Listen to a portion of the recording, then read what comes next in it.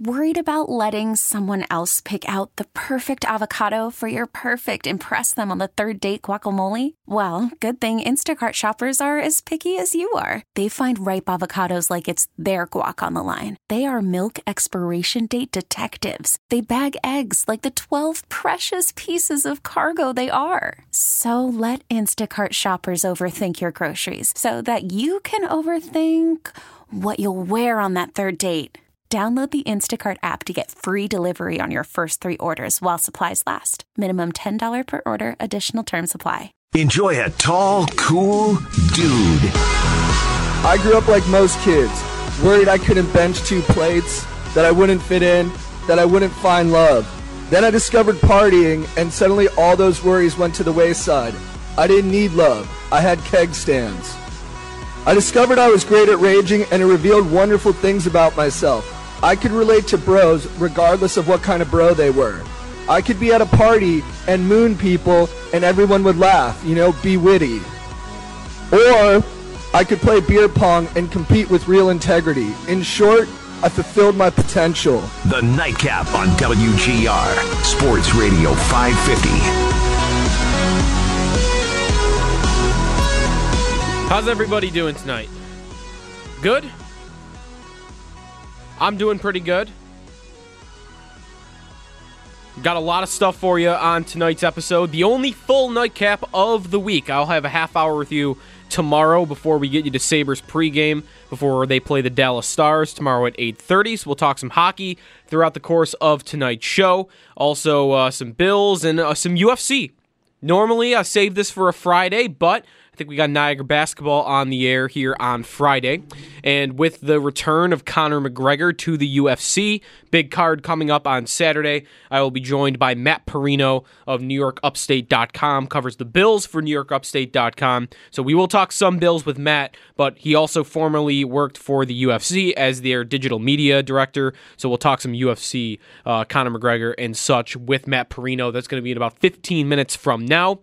In the second half of today's show, right out front, I think it's pretty easy guess here. Our interview of the day is absolutely going to be Daniel Carcillo on with Bulldog earlier today. I thought that was one of the most powerful interviews that I've heard, especially on our station. A lot of just thorough, detailed, emotional, passionate stuff coming from Daniel Carcillo on the world of hockey. And I'll be honest, you listen to that interview, and I don't know how you can't listen to that interview and be thinking about the sport that you watch night in and night out, and how you think about the sport and how it operates, and how much tunnel vision there really is to we just don't really see any of what is happening behind the scenes. And Carcillo really brings that to light, I feel. So we'll play that back for you in the second half of today's show. If you don't want to wait for it, I have no issue at all because of how good it was. If you want to shut me off for a little bit, no problem at all. I'll be on demand. I'll be on later. I'll be on WGR Rewind, but you can listen to the Carcillo interview on demand at WGR550.com, also on the radio.com app, or you could listen via Rewind on the radio.com app as well. I do want to start off, though, with the Sabres, and on the surface, what is happening with the team right now. They got a coach fired today. Or yesterday, I should say. They got a coach fired. Maybe, should we be taking that as an insult, by the way? Did Vegas just go, oh, you lost to the Sabres? You're out of here, bud. Because I would want to take that as an insult. I do believe that it's built up to this. Gerard Gallant being ousted as the Vegas coach, it's a weird one. We've had a couple of weird ones this year. 7 coaches fired on the season in the NHL, now that Gallant is gone. And Pete DeBoer, who was fired earlier in the season by San Jose, he's now the Vegas coach. And if you remember, last year in the playoffs, that Vegas and San Jose series got pretty heated in the playoffs to the point where Gerard Gallant, the now former coach of the Golden Knights, called Pete DeBoer a joke, and Pete DeBoer just took his job. So funny how that came full circle. But that win last night by the Sabres, and it was the effort of Jack Eichel on the just incredible highlight reel goal that has been making the rounds. It was on SportsCenter Top 10. It's all over NHL.com and NHL Network. They're using it as content. The Sabres, of course, are tweeting it out. Like, they should be tweeting it out every hour, reminding people of the goal that happened last night. It was just so incredible, and it really is a symbol of how good Eichel has been this season. And also, the point lies there next to it. How much it matters and how much they're wasting this effort. Because for the most part, this team around Jack Eichel is still very poorly constructed. They still have a lot of dead weight on their blue line. They don't have a lot of secondary scoring. They don't have consistent goaltending. Linus Ullmark has given them some instance of consistency, but they haven't had some star goaltender. They haven't had that Norris winner on the blue line. They haven't had the star on the blue line. They've had injuries this year. Skinner out, Olsen out. Your best two goal-scoring wingers are not in the lineup. And all you have to work with is Sam Reinhart, who, by the way, had an incredible game last night. Those two guys carrying the load, mostly more so Eichel than Reinhart, obviously. He's got 28 goals already this season. He has matched last year. He is on pace for almost 50 goals. He is on pace for well over 100 points. And yet, the Sabres still find themselves not in a real playoff race. Now, they have the opportunity in the next couple of games. If they want to go win this game in Dallas and they want to go win that game thereafter in Nashville, they get 2 wins going into the bye week, into the All-Star break. If you told me they're 4 points out, okay, you're in a real race. But you've been hanging around 5-6 points. You're 5 points back right now. Philadelphia has a game in hand on you. They're about to play that game in hand, actually on national television. So if you're looking to watch the Flyers and root against them, they're about to play the Blues on NBCSN. Is that a real playoff race? Is that really what we're here for? Is this the interesting season that we've been waiting 10 years for? Is this what we tanked for? Is this what we traded O'Reilly away for? Is this what we traded Kane away for? What is it? What is this season? And it's a pickle. Like, I don't really know what this season is supposed to be. It's not a rebuilding year because the majority of your players have played like hundreds of games in the NHL. And I was going to originally, before this Daniel Carcillo interview came together on with Bulldog this afternoon, the interview of the day today was going to be Jason Botterill from yesterday. Because Botterill did not really have answers to why he hasn't sought out external improvement for the team. He keeps talking about how he thinks the improvement is going to be internal. And I just don't know how you can get to that point. How he is sitting there yesterday talking about how they need more offense from Connor Sherry and Jimmy Vesey and Marcus Johansson. Like, I get why you want more from Vesey. He's got 5 goals, right? And he's had 17 goals pretty much every year of his career. All right. But is that the major difference you're missing right now? Like, Johansson's on pace, an 82-game pace of 44 points. His career pace is 46. So you might want more out of him, but it's not fair to expect that much more. Same thing with Sherry. Sherry is a player that throughout his career, he's going to produce when you pair him with an elite centerman. He did it with Crosby in Pittsburgh. He's done it at times when he's been with Eichel here in Buffalo. When he's being centered by Curtis Lazar, I'm sorry, Connor Sherry is not putting 20 goals in the back of the net for you. It's not happening. So really, what the Sabres do need is, and what Botterill keeps trying to do, is he keeps trying to put these support players in lesser roles where they can't really thrive on their own. And what the Sabres need is more creators. They need more playmakers. They need guys like Middlestat, basically what Middlestat is supposed to be, to show up and be good. So is this a rebuilding year?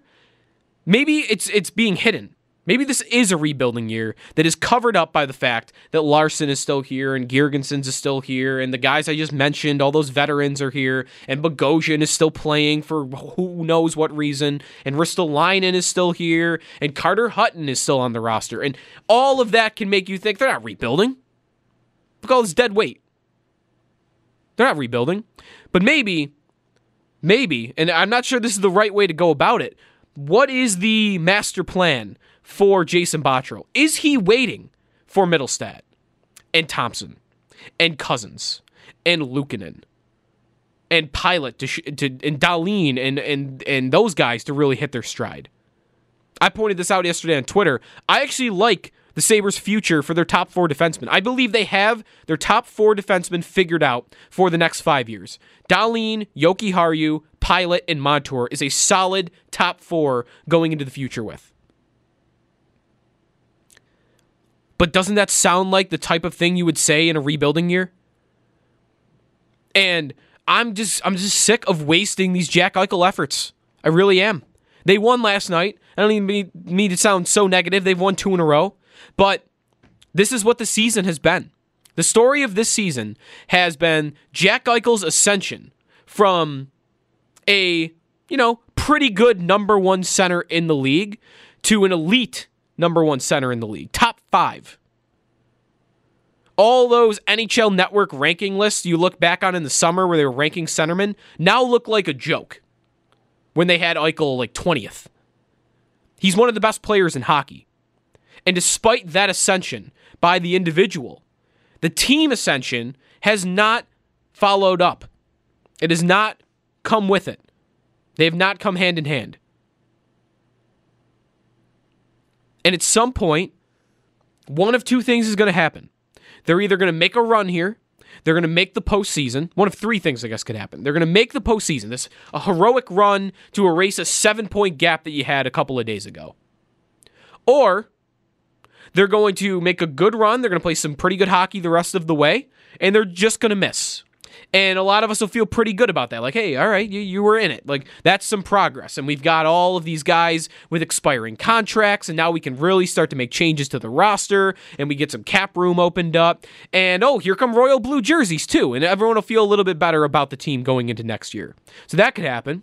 Or 3, they continue to struggle. They don't stay in a playoff race. They finish near the bottom of the conference yet again. And now we need to pick a scapegoat. And to me, Botterill yesterday and some of the answers that he gave makes me think he does not have the answers. And if he does not have the answers by the end of the season, and they are not competitive in a playoff race, who else am I supposed to look at to be scapegoated? Who? What's a big enough change to really make a big difference? Reinhart? Because I could guarantee you 99.99, do I even need to do that? Actually, 100% right now would pick Sam Reinhart over Jason Botterill to stay, not to scapegoat. So that's where I'm at with the team right now.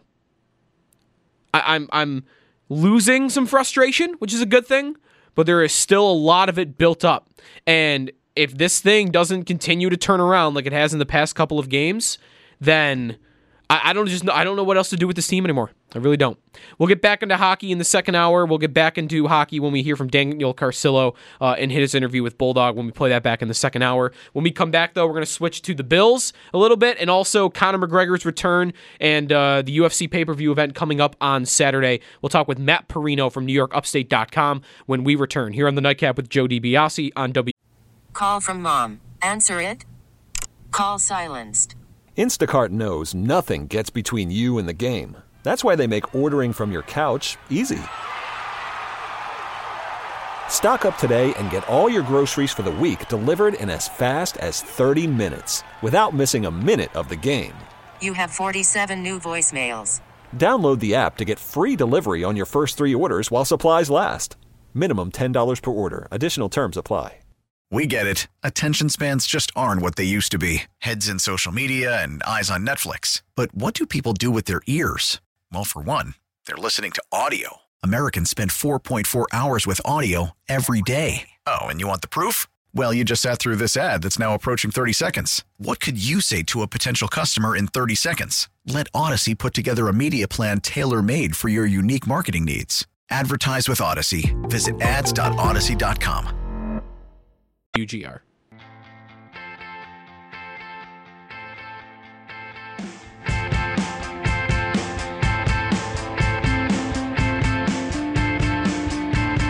biggest thing and the most impressive part of Josh Allen's game, I think, has nothing to do with his game itself. It's his mentality. I think he's extremely cognizant of what he can and can't do, at least to us, at least when he's speaking to the media and he's trying to relay his thought process to us. He knows what he needs to improve on, and he generally did a good job of improving in any specific area on a week-to-week basis.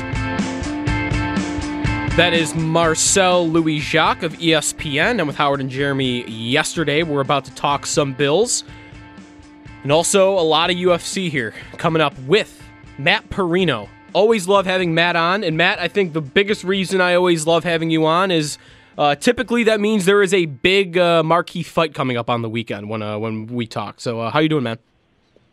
I'm good, man, and you hit it right on the head. I mean, this is the biggest fight. I mean, even going back to the Khabib fight, I mean, this one just feels like it's truly like Conor McGregor returning. And right, you know, when he's fighting, I mean, it's a takeover that whole week, and I've felt it since Monday. And as the week's gone by, I mean, we're about 30 minutes away from the press conference. I'm giddy, man. I can't wait. Yeah, we'll get you out of here in time to see the press conference too. I'm looking forward to watching that back later myself. Before we do get full swing into Conor McGregor returning this week against Cowboy Cerrone, I do want to ask you a couple of Bills questions though, because it's still fresh on the mind. And I read a couple of interesting things that you wrote last week. I want to start with you on the offseason, not necessarily looking back, but looking forward. And the guy we just played, Marcel Louis-Jacques from ESPN, I'm sure you've had run-ins with him, of course. He is maybe one of the few I've heard think that the Bills don't necessarily need to go out and get that bona fide stud number one wide receiver. And to me, I hear that. I think I hear what he's saying, and I like what he's saying in that they shouldn't just be reckless and just go get the guy no matter what. But I don't know. I don't know how you can't watch this team after this past year and think that the Bills don't need that 50-50 ball, true number one receiver in front of John Brown. Yeah, I'm more than run-ins. I mean, he's a good friend of mine. He's been such an addition to the beat. This is my second year on the beat, and adding Marcel has just been unbelievable. But I get kind of what he's saying in that if you look at the entire plan that Brandon Beane and Sean McDermott have kind of implemented here, it's a very patient approach, and they want to build through the draft. So going out and getting a big free agent, whether it be an A.J. Green or an Amari Cooper or even a Brashad Perryman, who, let's be honest, probably made himself a lot of money in December, I mean, you're going to really impact your cap for a spot that, you know, really you could probably get a better player long-term in the draft. So I think that there has to be some urgency in terms of getting in the draft after skipping it last year and, you know, going and getting a couple position players. Maybe Brandon Beane thought that this year was the year to target a wide receiver because of the depth of the class. But I will disagree a little bit in that I do think that game breaker is missing from this offense. I like Devin Singletary a lot. I like Dawson Knox a lot. John Brown, the 14th best receiving season in Bills history in his first year. All good stuff. But they need that guy that a team can rely on, you know, in big games and big moments. Other defenses, other teams can't take him away, and they don't have that guy in this offense right now. Right, completely agree. The other thing that I've been thinking about a lot in terms of what they need on the offense, because they were a playoff team this year. We know they have some holes, but there's not a lot of things that they desperately need. One of the more minor things I think they might desperately need is that complement to Devin Singletary. So let's stick with the offense. The running back position this offseason, I'd like to see them get a scat back type to complement Singletary. I think Singletary's style fits very well for that first and second down type of running back between the tackles. He's, of course, capable of being the pass-catching back as well. We saw him doing pretty well in that role this season. But I'd like to see the Bills add another, you mentioned game breaker, just a guy you could dump a screen pass off to from the running back position this season that, hey, he is a threat. He's not always going to do it, but he's a threat at least to take it to the house in any given play.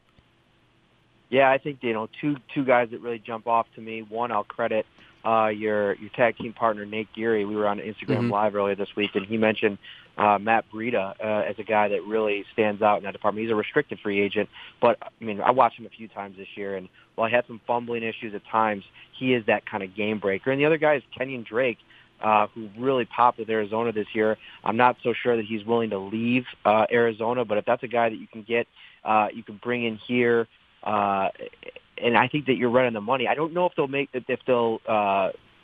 use some of their draft capital to go running back again in 2020. But I think you're exactly right. They need to figure out who can play that role, and maybe it's somebody that we're not even thinking about that some of their pro scouts have found, and that's something that they were really able to do last year, more so on the offensive line. When you look at some of the no-name, if you will, signings that they had, Spencer Long, John Feliciano, even Quentin Spain to a larger degree. I mean, they've been doing a good job at finding talent. So I think that, but I do agree that piece is missing. You make a good point, though, that they've kind of found talent by not investing a whole lot in it. But with all the cap space they have, so let's throw out the two positions we've talked about a little bit here, running back and receiver, which could be, I guess we could include running back in this too. I really hope they don't go out and just sign Derrick Henry to a monster contract or Melvin Gordon to a monster contract. I hope that they don't do that. But is there another position you're thinking about that, hey, they've got all this cap space, maybe they will go out, use a big chunk of it on this? Yeah, that's one of my actual, we're putting out our 50 free agent targets for the Bills, and I have this one pretty high, and it's Anthony Costanzo if he decides not to retire, left tackle with Indianapolis Colts. I think that's a piece. Deion Dawkins did such a great job this year, and he wants to be a left tackle, and I think that they even view him as a left tackle. But if you can make a move to bring in a Pro Bowl or potentially even all-pro caliber left tackle, who, by the way, there's a connection there with Bobby Johnson. His best season was under Bobby Johnson when he was the assistant offensive line coach in Indianapolis in 2018. And, oh, by the way, that was one of the best seasons that Andrew Luck had, especially from a sack perspective on the offensive line. I just think that if you could go out and get another blue chip type player on that offensive line, it changes everything. And there was a lot of times this year that, could they have used a playmaker? Of course, but they also could have used the line to hold up in big spots. And I go back to that Houston game, and one of the sacks where the protection just completely broke down, and Josh can't take the sack, but he also needs a little bit more time to try to make a play at the end of a big game. And so I think that's a guy that, it just makes too much sense if he does decide to keep playing. I've heard that everybody just raved about Bobby Johnson in Indianapolis, so I'm sure that the relationship is really strong there. And Bobby Johnson was a big reason why Brandon Beane found John Feliciano. So that's just a name to watch, something to think. And I think that the offensive line could use another big-time player a la a Mitch Morse to really bolster it. I love that as an idea. I haven't thought a lot about the offensive line or Costanzo as an idea, but I'm always a fan of, even philosophically, like if you can add an all-pro talent, go get him and then figure out how the other moving pieces can fall into place afterwards. But if you can get a guy like that, then you have to do it because you're improving on that position if you do. All right, let's get into the pay-per-view event this week with UFC. Conor McGregor, his return to the UFC. And you kind of mentioned it at the top there. I was going to bring that up as a point here that he fights Khabib in 2018, but this just seems different. It sounds different. Of course, the Khabib fight, the lead up, all of it was very as personal as any fight I've ever seen in the MMA or in boxing. And now when you hear McGregor talk, like he's done a lot of media this week, he's talking about this being a season and he wants 3 fights. And hey, if he comes out of this fight unscathed, like if it ends within a couple of minutes, then he wants to be on one of the next upcoming pay-per-views. And it seems more legit. I don't know. I feel like this, you kind of said it, this is like a legit return for McGregor. Exactly. And I think that what happened in the Khabib lead up is that, Conor lost himself a little bit. And you hear it this week in the things that he's talking about where, he was out partying and drinking the week of the fight. Just absolute. That's chaotic in a fight week. I mean, I've been behind the scenes when, watching everything that goes into this thing, the regimented scheduling to the last minute of how you're going to train, how you're going to eat, how you're going to cut weight, all this thing. To go into a fight with the most dominant fighter of the last 5 years in Khabib Nurmagomedov, and go in down like that and go in there like with a disadvantage, not to mention the fact that he said that he was injured in that fight, going into that fight. I just think this feels completely different. This feels like a guy that realized what he might have lost in these last 2 years. You know, he is not the same. Listen, he's still the biggest draw in the sport, and Muhammad Ali had unbelievable losses in his career that he bounced back from. But for a while there, you were wondering at points in 2019, like, is it ever going to be the same? When he comes back, what's it going to be like? But I will say, now that we're here halfway through fight week, it does feel as close to, you know, Conor McGregor fight week as I anticipated it could feel. So that's a good thing for the UFC and for McGregor. Matt Perino, at Matt Perino on Twitter from NewYorkUpstate.com, is on the Western Hotline, formerly the UFC social media director, or former digital media director for the UFC. We're talking some Conor McGregor and UFC, which is coming up on Saturday. And the other thing about McGregor for me, before we get into some technical aspects of like the matchup with Cowboy on Saturday, is, and I wonder if this is his biggest motivator coming back, because he's had a lot of questions this week. I've watched maybe almost every interview he's done, whether it be with UFC or ESPN or TSN or BT Sports overseas. I've watched a lot of what he's talked about, and what it sounds like to me is that his motivation, of course, at this point is not money. He made so much with the Mayweather fight that it almost feels like it couldn't be money, unless he's just blown it all in a couple of years, which seems pretty hard to believe. It feels like, do you think like maybe legacy is like what his driving motivation is here? Because the way it ended against Khabib and losing 1 out of 2 to Diaz, and like he's lost a lot in his last couple of fights. He hasn't won in the UFC octagon in 3 years. I wonder if a lot of this season that he's talking about and coming back the way he used to be is that he doesn't want to go out the way he went out and have his legacy look the way it did. The power was taken out of his hands after the Khabib fight and everything that happened in the months that followed, whether it be punching the older gentleman in the pub, some of the domestic violence allegations that have been kind of churning, which he's vehemently denied. You know, breaking people's cell phones. Exactly. When he lost to Nate Diaz, it was an immediate rematch. He demanded it, and he was handed it. When the Khabib loss happened, he wanted that rematch as well, and he was not granted that. Whether it be he wasn't granted it because he didn't deserve it, or because he had other things that were holding him back from it, the power was gone. And so I think he was humbled a little bit in this whole process. And I think that that's what we're seeing this week. A humble Conor McGregor that comes in here who has a lot of respect for Donald Cerrone, who, oh, by the way, a UFC record holder, most wins, most knockouts, most head kick knockouts, most finishes. This guy is literally an icon in the sport. I mean, I don't think even people will really appreciate what Cowboy Cerrone has done in this sport until 10 years after he's gone, because he has lost a bunch of fights, but it's because of the insane pace that he's kept up his entire career. The guy fights every couple months. It's unbelievable.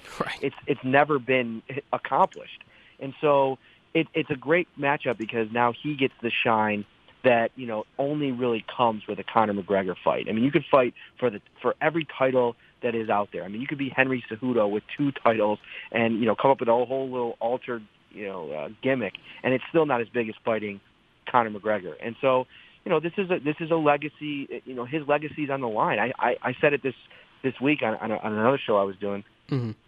It's a gamble. If he comes back and he is not the same Conor McGregor, and oh, by the way, he broke his left hand, the moneymaker in training before a fight that he was trying to get middle of last year. So what's that going to be like? That's a question going into this thing. But if he doesn't come back and dominate and be the Conor McGregor that everybody remembers, I mean, his brand is going to take a hit, because after all the great one-liners and all the great press conference moments, the Conor McGregor business is based on winning and based on the way that he won and the way that he embarrassed champions I mean, Jose Aldo in 13 seconds, Eddie Alvarez, the wrestler, at a weight class up, just completely outclassing him and knocking him out in the second round. Nobody did that to the Underground King. And Conor made it look easy. That was how he built the brand. And now what you have is, he showed up and fought Floyd Mayweather, and he was respectable in that fight, but a loss, and then got embarrassed by Khabib. And embarrassed by a whole lot of other things. So a lot's on the line for him this week. I think he's got his head screwed on right this week, and he sounds good, and everything looks good. And usually when he's motivated, that's a dangerous opponent that the Cowboy's going to face. Yeah, I like a lot of what you said there, and it has me thinking about, right, like what's on the line for him in this fight. There's way more on the line for him to me than Cowboy. And I'm not to say that this fight isn't important to Cowboy too, but he's 36 years old. He's already got a couple of recent losses, and I almost feel like the UFC in part wanted him to have this fight just because he's been such a good soldier for them. And like you said, he's fought like with only weeks notice. There was the one after Dos Anjos drops out of the McGregor fight and it became Diaz. Like here was 10 days before Cowboy was ready to do it and start cutting weight to get ready for that fight on short notice. And I almost feel like they feel good for him getting this payday. But for McGregor, right, if he loses, like, where do you even go from there? The season that he's talking about, this Khabib rematch, this Diaz trilogy, like, Masvidal, like, it all, to me, just seems like, what are we really doing here? Because, yeah, for me, what drew me to McGregor originally as a fan of him, and I would hazard to say he got me into that sport. Like, I was a big boxing fan, but McGregor is a big reason, I'm sure there are others out there like me, where I started to draw to the UFC because of him. Well, why was that? It was because, yes, the talk game was awesome. The press conferences are hilarious, and he's so witty in them, but he always backed it up. And now if you go 3 out of 5 fights losing and you haven't won in the UFC in 3 years, then to me, all of that could go up in smoke. I don't want to spend too much time talking legacy with him here because I do think the fight itself is interesting. So I want to talk to you technically about this fight between McGregor and Cowboy. I think a lot of people that don't really know Cowboy that well think that he's just going to try to take McGregor to the ground and that, grappling is what he's going to try to, his method of victory in this fight. And I do think, of course, he's a better grappler. He's better on the ground than McGregor is here. But for those who have watched Cerrone, like, he likes to stand up and trade. So I think this could just be a flat-out war. I think it's going to be a war, and I think that Cowboy has come out and said that his plan is to stand up with him. He wants to see what the big deal is all about, especially at 170, where I feel like he holds the advantage. Because if you go back to the Diaz fight, Conor came in on weigh-in day like 4 or 5 pounds under the 170 limit. And so he's going to be a small 170 on fight night. So it's kind of finding out, does that power hold up? And the one thing I will defend Conor a little bit about, listen, all the takedowns against Khabib. Khabib is the most dominant wrestler that's ever competed in any weight class. I mean, the guy is just an absolute mauler.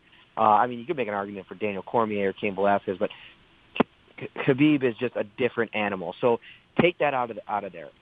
The way he has fought, the few wrestlers that he has fought, I've been pretty impressed with Conor and his ability to not only survive on the ground, but get back up in certain instances, defend the takedown. I think he'll have a real good chance at not only defending the takedown, but holding his own on the ground. I mean, his coach, John Kavanaugh, is a jiu-jitsu expert. I mean, that's I'm pretty sure he has his black belt as well. So wherever this fight goes, I'm confident that either of these guys are going to be comfortable. They're both veterans. Cowboy is a super veteran. I mean, the guy's been doing it for years and years and years, more than probably anybody. I mean, at 50 fights under the Zuffa banner, whether it be WEC or UFC, that's absolutely unbelievable stat. But what I think it comes down to is Gilbert Melendez put out a good piece with ESPN with Dominic Cruz. I retweeted it. Oh, yeah, and he basically said, he basically said that because of Conor's footwork and the way that he bounces in and out, he's untouchable for the first 7 minutes of the fight, because that's when the cardio's up, that's when he has all the energy, and he can really just keep you at bay and launch that left hand. And so that causes a problem for Cowboy because he's a slow starter historically. So if he's a slow starter, if he comes out and gets dinged early, I mean, it takes me back to that Rafael Dos Anjos fight years ago when he finally got his title shot and got starch in the first round. Conor McGregor can do that, and I think that's probably where I'm leaning as we're a few days out from the fight. Is Conor really overwhelming Cowboy early on? He's coming off of 2 losses. The decision against Ferguson and then the nasty knockout at the hands of Justin Gaethje, and I think that Conor McGregor is a better striker than Justin Gaethje. So we'll see. I mean, this is fun. This is that kind of chess match that Cowboy can mess around and go off of his back foot and hit him with a left high kick and end the night real quick. So there's a lot of ways that both of these guys can win, I believe. Yeah, I'm excited for it, and it has me, of course, thinking about, and I think like both of these guys, McGregor has been asked a lot about, like, oh, what's next? And he kind of doesn't want to answer it as much because he's been a little bit more humble in this media circuit. But I'm going to ask you the question that a lot of people are asking McGregor. If he gets past Cerrone with a victory, he's the favorite right now. I don't think that it's expected to be like, it's not a long shot or anything that Cerrone could win, but he's certainly the underdog. So let's say McGregor gets through Cerrone on Saturday. In your perfect world, McGregor, the 3 fights he's talked about having this year, what would your perfect 3 fights be? So I think next, I think he'll definitely be on hold for in case something happens with Ferguson and Khabib, because obviously we all know it's their history. But I think the next fight should be Gaethje. I think that's the most exciting, fan-friendly fight that the UFC can put on. I'm not interested in the 170 as much. I think Masvidal, Usman, and Covington when he gets his jaw fixed, any of those 3 will beat McGregor. I think. I just think they're horrible matchups for him. They're so good everywhere. They're real true 170 guys. Even though Masvidal used to fight at 155, he's a 170 now. So I would like to see him fight Gaethje. I would like to see him, if he wins that fight, maybe fight for the 155 title. But I still think there's unfinished business with Nate. I would love to see that trilogy. I think that they've talked about the trilogy for years and years and years. And maybe if he gets a fight, maybe he can fit in the Nate fight. And maybe put that at 155, and because we already saw it at 170 twice, maybe put them at their natural weight class if Nate can even make it back down to 155 anymore. But I think that's where it stands, and you always have potential of a touch weight with Frankie Edgar at some point. Just another situation like the UFC just given the fight to Frankie after all these years, where it feels like that fight should have been made a dozen times. And even Conor has said that he wished that fight was made. So, there's so many options. But like we said at the beginning, if he loses, really, that takes you down to probably, a marquee fight against Nate just for the nostalgia factor of it and the name recognition. Other than that, he's not sniffing a title shot if he loses this fight. Yeah, obviously, completely agree with that. I will agree and disagree with you on the Masvidal idea. I agree that I just think Masvidal would maul him, and I just think that's a horrible matchup for McGregor. But man, would I be excited for that fight. Like, the hype would be awesome, and the matchup would be so interesting to me that I would be there for that. But I agree. I don't want to see him go up to 170 that much as he's talking about. Sticking with the 155 division for a second here before I let you go, Matt.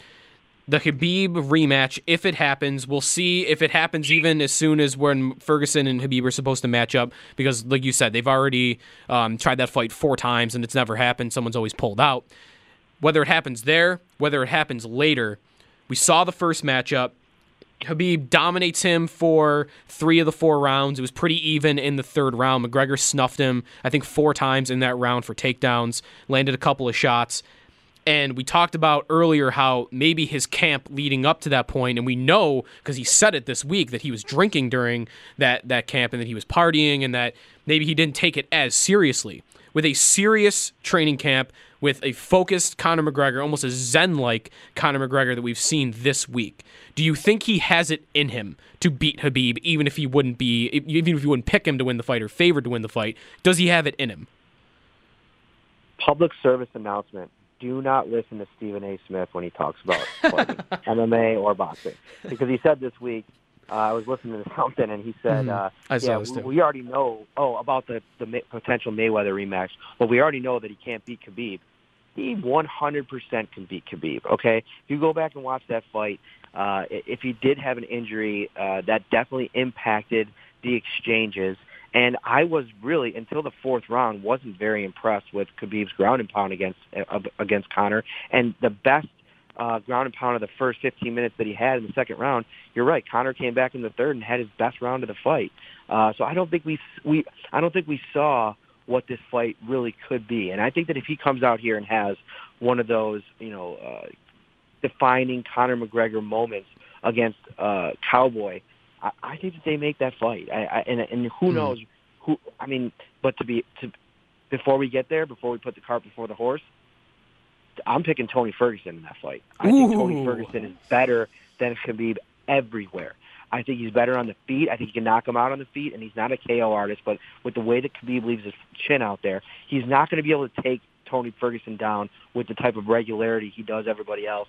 And if he does, he's looking at elbows from the ground. He's looking at constant movement, constant cardio, and some crazy, crazy submissions off of his back. Tony Ferguson is a nightmare matchup for Khabib.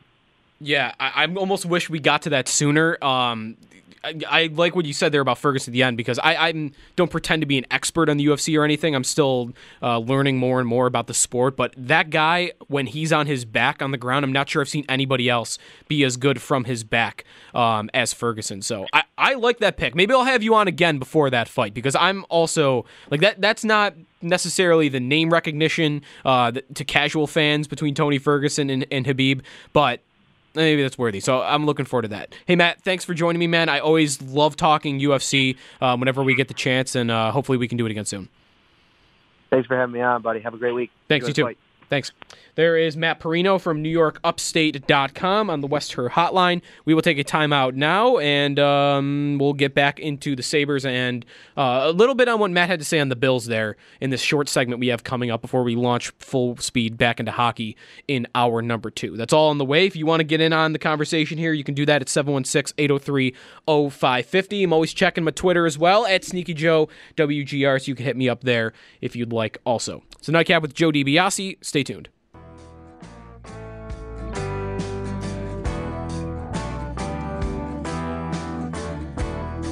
I think there were times this year he was extremely good technically, and then also, of course, there was times I'd see a throw and I go, my gosh, his arm almost hit the goalpost behind him. He reached back so far. But his talent is undeniable. I love him as a quarterback. I think that the Bills as a team did a really good job with the quarterback and how he was incorporated into the offense and what Sean McDermott really wanted to see with a second-year quarterback.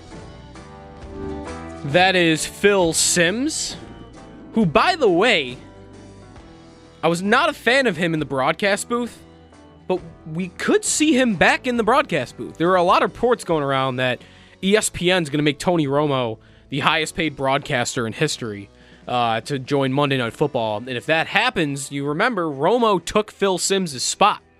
They bumped Simms into the studio, put Romo with Nance. Well, now if Romo leaves, do they just go back to Simms?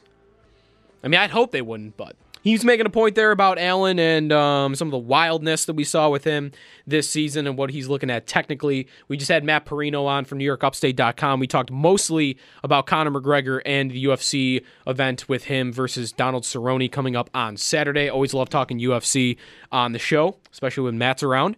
And but he also, at the beginning there, we talked about some of the options the Bills could have in the offseason. And one thing Matt said that is not quite to what Marcel Louis-Jacques said yesterday, but is probably where I'm landing on the whole wide receiver conversation. Like, hey, should they draft one in the first round? T. Higgins is going to the draft now, the Clemson wide receiver. And there's like a bunch of other guys that are worthy of first-round picks. Or should they go big game hunting? Should they go be chasing A.J. Green? Or see if they could trade for Amari Cooper? That's assuming Cooper doesn't make it free agency, which I probably bet he wouldn't. Trading for Cooper even seems pretty unrealistic, but like an idea like that. Is that what they should be exploring? And I don't need them to be reckless, but I need them to be aggressive. If last year's version of the Giants' call to Brandon Beane, which is reported to gauge the Bills' interest in Odell Beckham, I need them to take that call and to make an offer. I need them to do that. If another team comes calling and they want to know if you're interested in their number one wide receiver, the Bills need to be in on that. Regardless of what it costs, draft pick-wise, because you have a 22nd overall pick that if you can get a true number one for the short term and the long term, you do that. Coupled with the fact that you have $90 million in cap space. So the salaries shouldn't be too much of a hindrance for you to be able to do it either. I don't know who that player is. A lot of those guys don't come available. Just flat out. Tampa's probably not calling with Mike Evans. New Orleans is not coming with Michael Thomas. They're not going to want to know if you're interested. Houston's not going to with DeAndre Hopkins. It's not going to happen.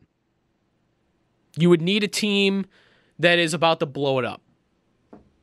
Still a thought that Beckham could be made available again in Cleveland. I would love the Bills to be in on that. I love Beckham as a player. I think that coaching was the biggest, and injury was the biggest reason that he didn't have the season everyone thought he was going to in Cleveland. Also, Mayfield just kind of stunk last year. You bring him here with Allen. Suddenly, all those 50-50 balls that they were throwing to Duke Williams and Cole Beasley and John Brown, the odds of those now being caught go way up. Way up if you trade for Odell Beckham. Realistically, they're not going to be able to pull off an idea that big, so I'm starting to think about guys that can get in the draft. I love the T. Higgins idea from Clemson. I'm starting to wonder if he'll fall to 22, and then we'll have to have a conversation as we get closer to draft time about whether the Bills should trade up or not. Draft conversations. We're getting closer. Probably a month or two away still, but you never know. All right, we'll take a time out here. We will go back into the Sabres and hockey, and we'll also hear from Daniel Carcillo in the second hour coming up. If you missed him with the Bulldog earlier today, one of the best interviews, if not my favorite interview in terms of interest level that we've had here on the station in a really long time. Carcillo, super thorough, super detailed, passionate, and brings to light a lot of issues happening behind the scenes in the NHL that a lot of people just want to turn away and not think about, but are there and need to be thought about and need to be corrected. And he talks with Bulldog for about a half hour. We'll play that back for you coming up in the 8 o'clock hour. But first, the Sabres, is this a real playoff race? And also, a question that I posed earlier in the week on social media, how many points do they need to be out to be buyers at the trade deadline? Because I think if they're within 4 by the deadline, which is about a month away, I think they should be buyers. We'll get into that when we come back on the Nightcap with Joe DiBiase on WGR. Enjoy a tall, cool dude. What is this? What are we doing? What in God's name are we doing? What? Our lives! What kind of lives are these? We're like children. We're not men. No, we're not. We're not men. It's the Nightcap. Are we going to be sitting here when we're 60 like two idiots? We should be having dinner with our sons when we're 60. We're pathetic. You know that? Yeah, like I don't know that I'm pathetic. On WGR, Sports Radio 550. So then you asked yourselves, isn't there something more to life? Yes! Yeah, well, let me clue you in on something. There isn't. You know, once upon a time, this show on Wednesdays was known as Wednesday Friends Day. That was more of the Ryan Gates era of the show, I would say. But I should have labeled it coming into the show Wednesday Friends Day. We had Matt Perino on earlier today. Brendan Keeney now, WBEN's hopping in studio. Great to be here. My brother's lurking around. Maybe he'll walk in at any point. I don't know. All friends. Yeah, it's Wednesday Friends Day. I think it qualifies. You have to have more than one, but I think now that we've achieved that, we're able to call it that. I was going to talk some Sabres here. You ready to talk some Sabres? Let's talk some Sabres. I am at a level of frustration still, even though they've won 2 in a row. You know, 2 games in a row, 1 win over Detroit isn't necessarily going to erase the feeling you've had over the course of the season. One thing I wanted to get into, and by the way, if you want to get with me and Brendan here, we're going to be going for probably about a half hour, and then I promised Daniel Carcillo for you with the Bulldog earlier. We'll bring you that back just at about 8:30. So 803-0550 if you want to join us. The question I posed to everybody going into the break is how many points out at the deadline, which is closing in, like it's about a month away. How many points out of the playoffs do they have to be buyers? Because my patience level is so low with this team that I'd be like, hey, if you're 4 points out, just do it. Like, I need to see a competitive race down the stretch. I need to have an interesting season because I don't really know what the season is supposed to be right now. What do you define as a buyer, though? Are you talking about a Michael Frolik kind of buyer, or are you talking about like a Taylor Hall go? I know Taylor Hall obviously was traded, but you understand that kind of player. I see what you mean. What was the Montour trade last year? They traded for Montour at the deadline. That wasn't necessarily a buyer's move because of where they were, but that's the type of trade that a buyer does. You know what I mean? Yes, but Montour also came with lot of security. Exactly. He came with term. He was going to be an RFA at the end of his term. So that, while it happened near the deadline, and I have liked the Montour trade so far, I don't consider it the same kind of thing. It wasn't a deadline deal in the sense you are getting this player and maybe a lot of you see a lot of UFAs. That's kind of the buyer deal that I'm looking for. And I'm not really ready with this team, and I might not be ready unless they go on a crazy winning streak to devote any sort of future asset into a short-term rental. Yeah, that's where I'm at too. And it would be different if there were some guys out there. Like, there's one player that might become available as a rental that I could have a conversation about keeping long-term. That would be Jean-Gabriel Pageau in Ottawa right now. But he's having a career year. He's probably going to get a bigger contract than you want to give him. I don't know. I don't know where else to go with this team right now. I don't even know how to talk about this team right now because I kind of said this before. I don't really know what this season is supposed to be. They're not really rebuilding. They have too much dead weight for it to be a rebuilding team. They have too many guys that have played several hundred games in the league that are in minor roles. Like, who are they supposed to be expecting more out of? Bottrell's talking about yesterday, hey, we need more out of Connor Sherry and Jimmy Vesey and Marcus Johansson. And I'm sitting here like, how much more can you expect out of these guys? They've all played multiple hundreds of games in the league. Like, you should know what they give you at this point. Sure. I agree with that. It's very hard. Like you're saying, it's very difficult to even really assess what this team is. I thought they played well last night against a good Vegas team. They're not the Vegas team of 2 years ago where they're on fire. No, obviously but they just good. fired their coach today, which I still can't believe. Apparently. I cannot believe that. They're only 3 points out of the division. Could you imagine if the Sabres coach was 3 points out of the division lead right now? Kruger, he would be a coach of the year favorite. Probably. Exactly. And I mean in all seriousness, you look at a team, they played very well against a team, Vegas, that is right there. I believe they're tied for a playoff spot in the wild card. I believe they're 9. Yeah, they are. Yeah, like 56 points. If the Sabres had 56 points right now, we're talking about playoffs, and we are seriously having a conversation about what do we want from this team at the deadline. We're a little bit behind. We're only 5. The Sabres are only 5 points out right now.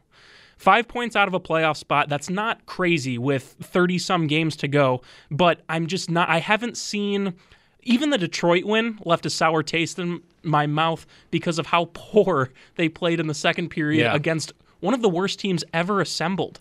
Like Detroit wins. Is really bad. They have 12 wins, and they only have 9 non-Montreal wins. 3 of their 12 wins are against the Canadiens, amazingly. But yeah, like I agree with that. Like you've got to be. It's all about expectations and what the level of expectations are, and there should be a difference between what you should realistically be able to expect from the team and what you want from the team. Like the Bills this past year, going into the season, my thought was, well, they should be good this year, but I don't necessarily think that they're going to be a playoff team. They ended up proving me wrong. They were a legit playoff team, and they were comfortably a playoff team. The Sabres this year were kind of the same thing. This is a year where you should be in the mix to make the playoffs.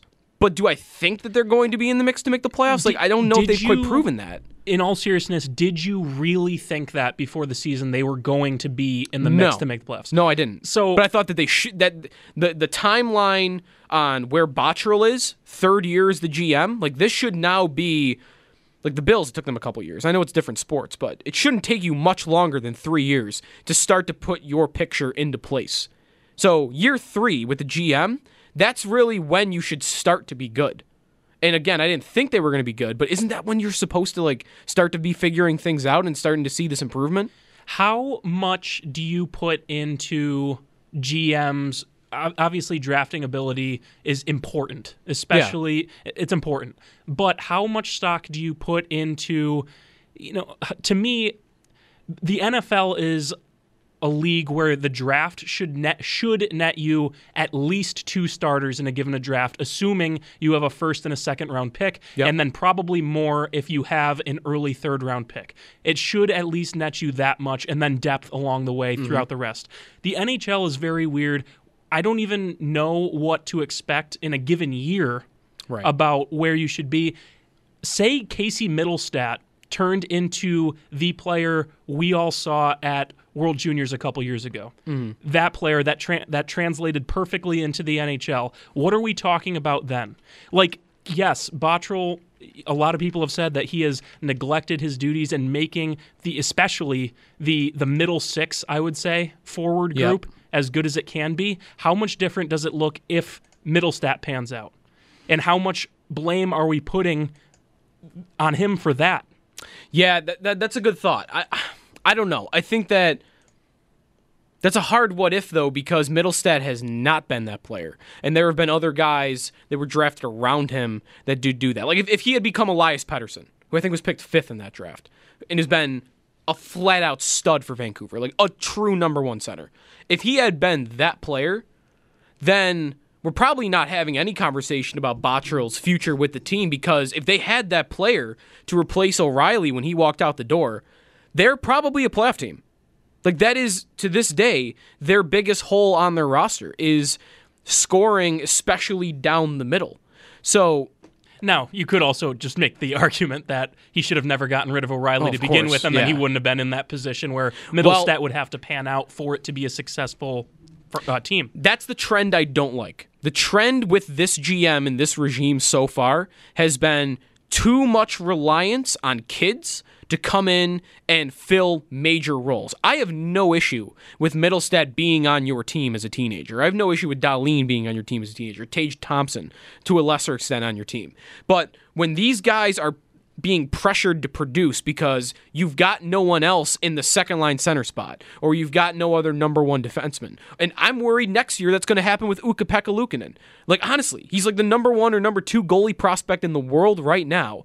Is Botterill going to think to himself, I could go out and get Alex Georgiev, or I could go sign some mid-level goalie in the free agent market to pair with Ullmark for next year, because you cannot go into next year with Carter Hutton. Like, come on. This guy cannot play almost for you right now even. I'm thinking about guys in Rochester at the moment.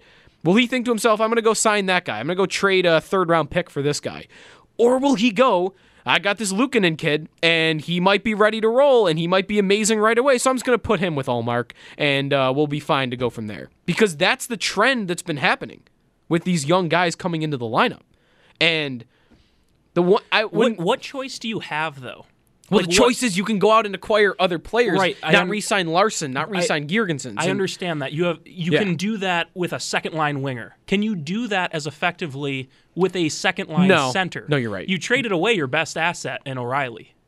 They did. You're not trading Eichel. You're not trading Dahlin. So what do you really have in this organization other than Casey Middlestat? Should we have a Reinhart conversation here? I don't want them to trade him. But I mean, I know you're on the Reinhart being a second-line center train. I can't believe it hasn't happened, man. I can't believe it hasn't happened.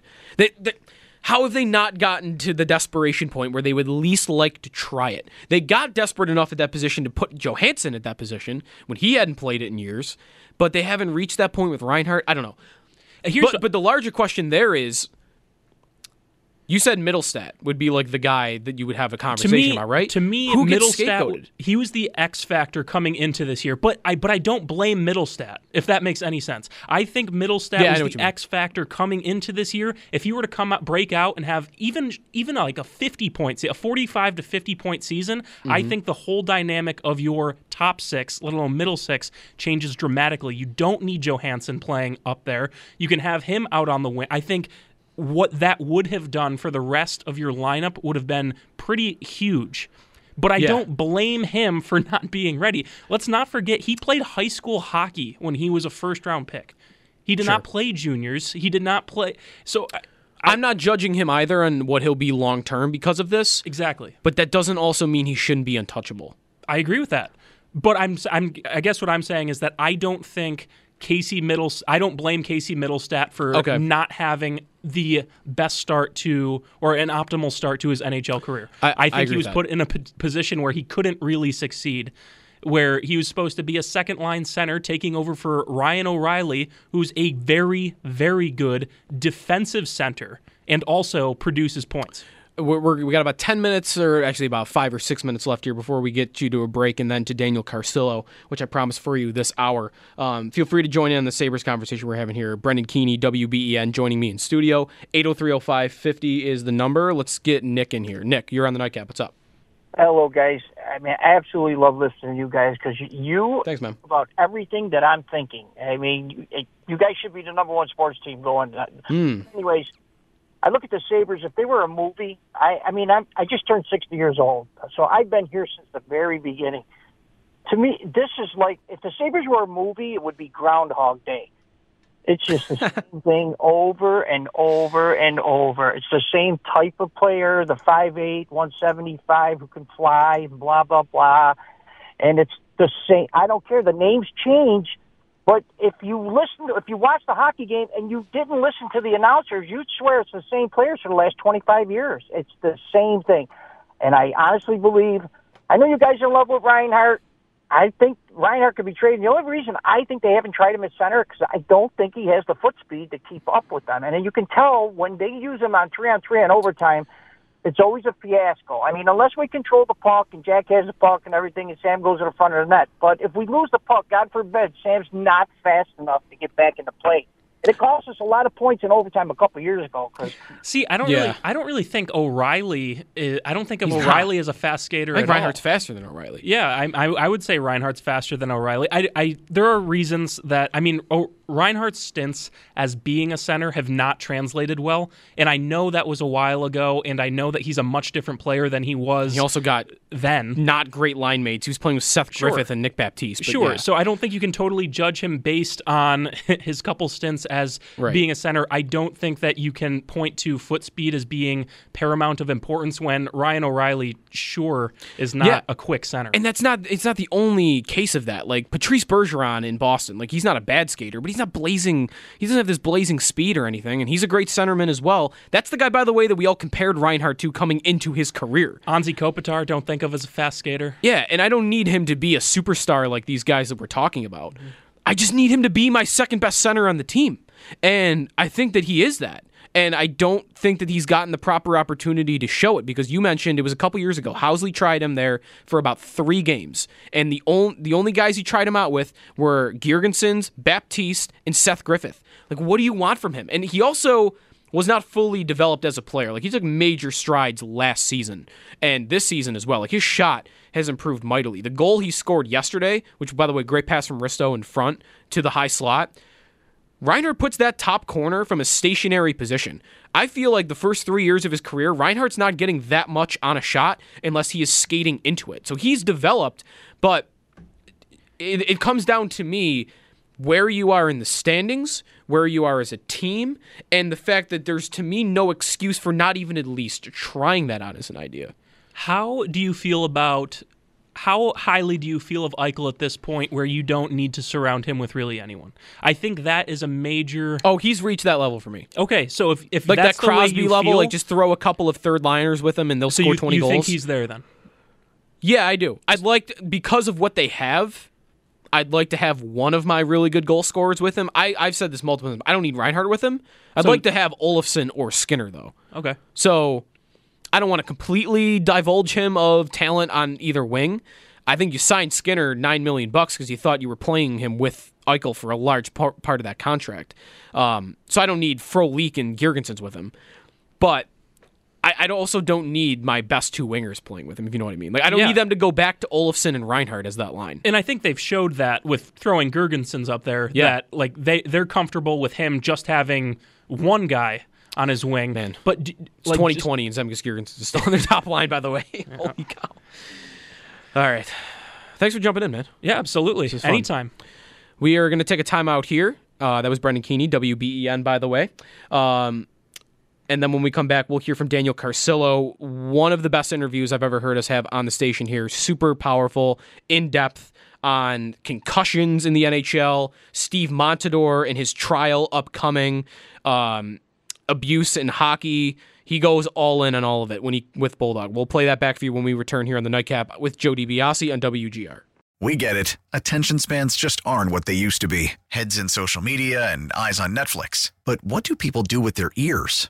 Well, for one, they're listening to audio. Americans spend 4.4 hours with audio every day. Oh, and you want the proof? Well, you just sat through this ad that's now approaching 30 seconds. What could you say to a potential customer in 30 seconds? Let Odyssey put together a media plan tailor-made for your unique marketing needs. Advertise with Odyssey. Visit ads.odyssey.com.